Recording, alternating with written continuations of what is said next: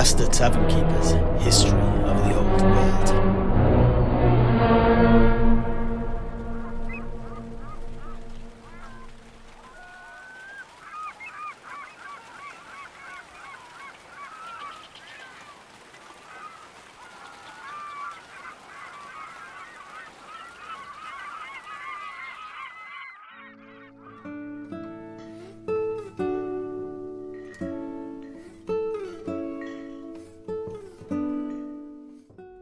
So, what was going on back above ground after the murder of our bony Prince Charlie then? Oh, well, back in the main courtyard, the main gate itself was on its last legs as the timber-fisted punches of Clinty and the other treemen rained against it like the punishing waves of a sea storm upon chalky cliffs.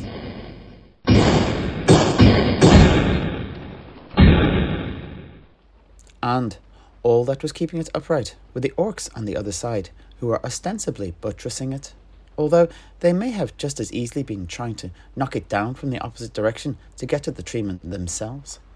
Either way, the result was the same. The gate still stood, but the treemen hammering against the main gate was not the only thing that the orcs had to worry about, for the alcohol-powered clansmen of Clan McCoughlagan were now inside the castle and storming across the courtyard towards them. Thus, the orcs that were not directly pressed against the old doors found themselves fighting drunken clansmen from behind. The rear charge, the jeering, and the battle rattles of the clansmen had thrown the orcs into confusion, and the McCoughlegans were singing one of their drunken battle songs as they hewed at the greenskins.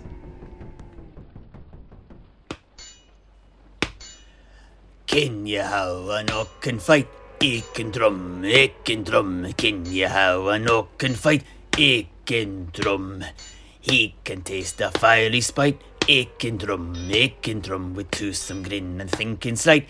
Aiken drum, fierce and foul in every fight. Aiken drum, but he'll be warmly done by night. Aiken drum. And with this, the bloody melee was in full flow. But the orcs were not to be alone in their fight. They too had help coming.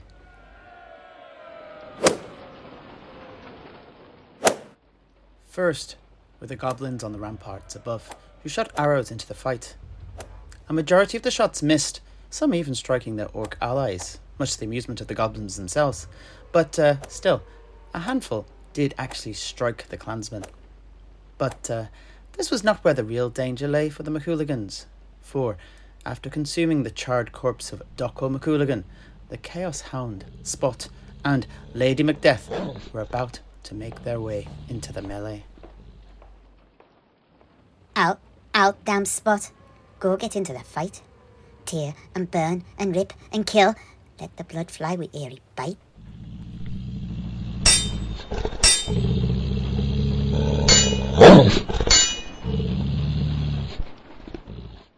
And at his mistress's words, the two slavering heads of the Chaos Hound immediately began to tear into the McCoughlegans, tearing out the throats of any in reach, tossing severed limbs this way and that, and mutilating the corpses of the fallen.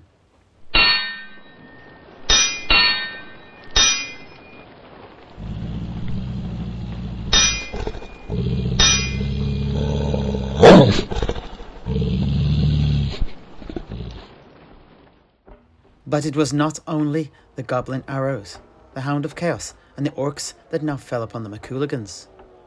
Macbeth's lieutenant, Banquo too, emerged from the keep and immediately threw himself from the stone stairs and into the heart of the melee. Spittle trailing from the corners of his mouth and his eyes wide and unblinking. For a battle frenzy was upon him, and he dealt out death with every movement. He slashed, he kicked, he headbutted like a madman and killed clansmen left and right. I see you, Jimmy, and you,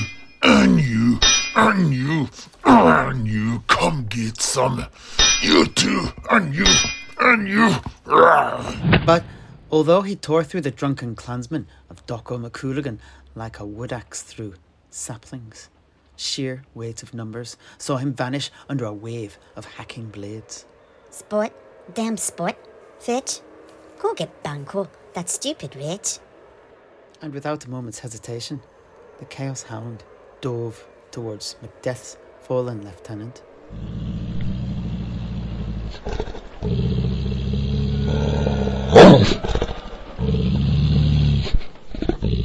And he ripped and tore at the clansman until he'd cleared a circle of death around the fallen Banquo, taking a mighty toll in McCoughlagan blood. Get away from me, mutt. I had him exactly where I wanted him before you stuck your sniffling snout in. At Banquo's words, Lady McDeath sighed with relief and summoned her familiar back to her side. Come, Spot, leave the rest to the berserker. And with that, Spot leapt away to his mistress's side as Banquo levelled his blade at the surrounding clansmen. And what are you looking at, Jimmies? If you want a piece of me, I'll give you a piece of me.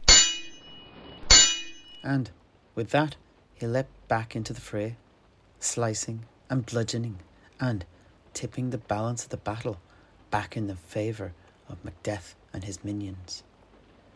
But he didn't stop there.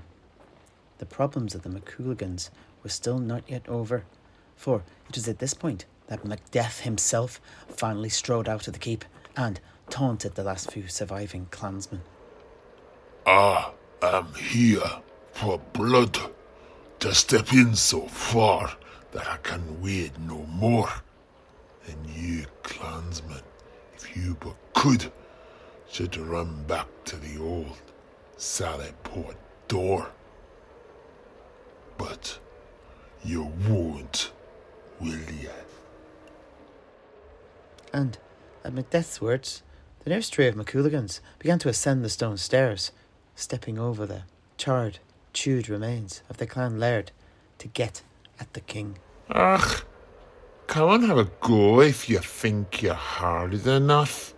I warn you, clansmen, no man or woman born can harm me. Ha! Bollocks, as the old giant had said. Ha! Ha! Ha! Have that. I don't believe it. That blow should have killed you. I warned you, clansmen. Now it is my turn. Off with your head, I say. And what about you two? I warn you. No man or woman born can kill me. Will you fight me?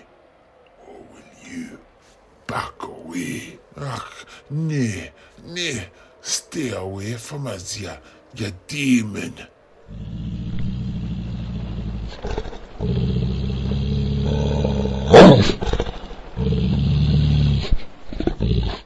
But as the two backed away, they were set upon by Spot and torn to pieces for their cowardice. And in this way, all of the McCoughlagans were either hacked apart by McDeath and Banquo, or torn up and gutted by the hound of Lady McDeath, as the goblins on the battlements above continued to rain down arrows onto all and sundry. But the fight for the castle was not over, and at the very moment that the last clansman exhaled their last breath, the main gate ruptured, crushing the orcs who'd been buttressing it beneath its weight, and opening up the castle to the treemen who'd been pummeling the gate to splinters. And behind them came the baying McCumans, the get of the murderous clan laird, Julia McCuman.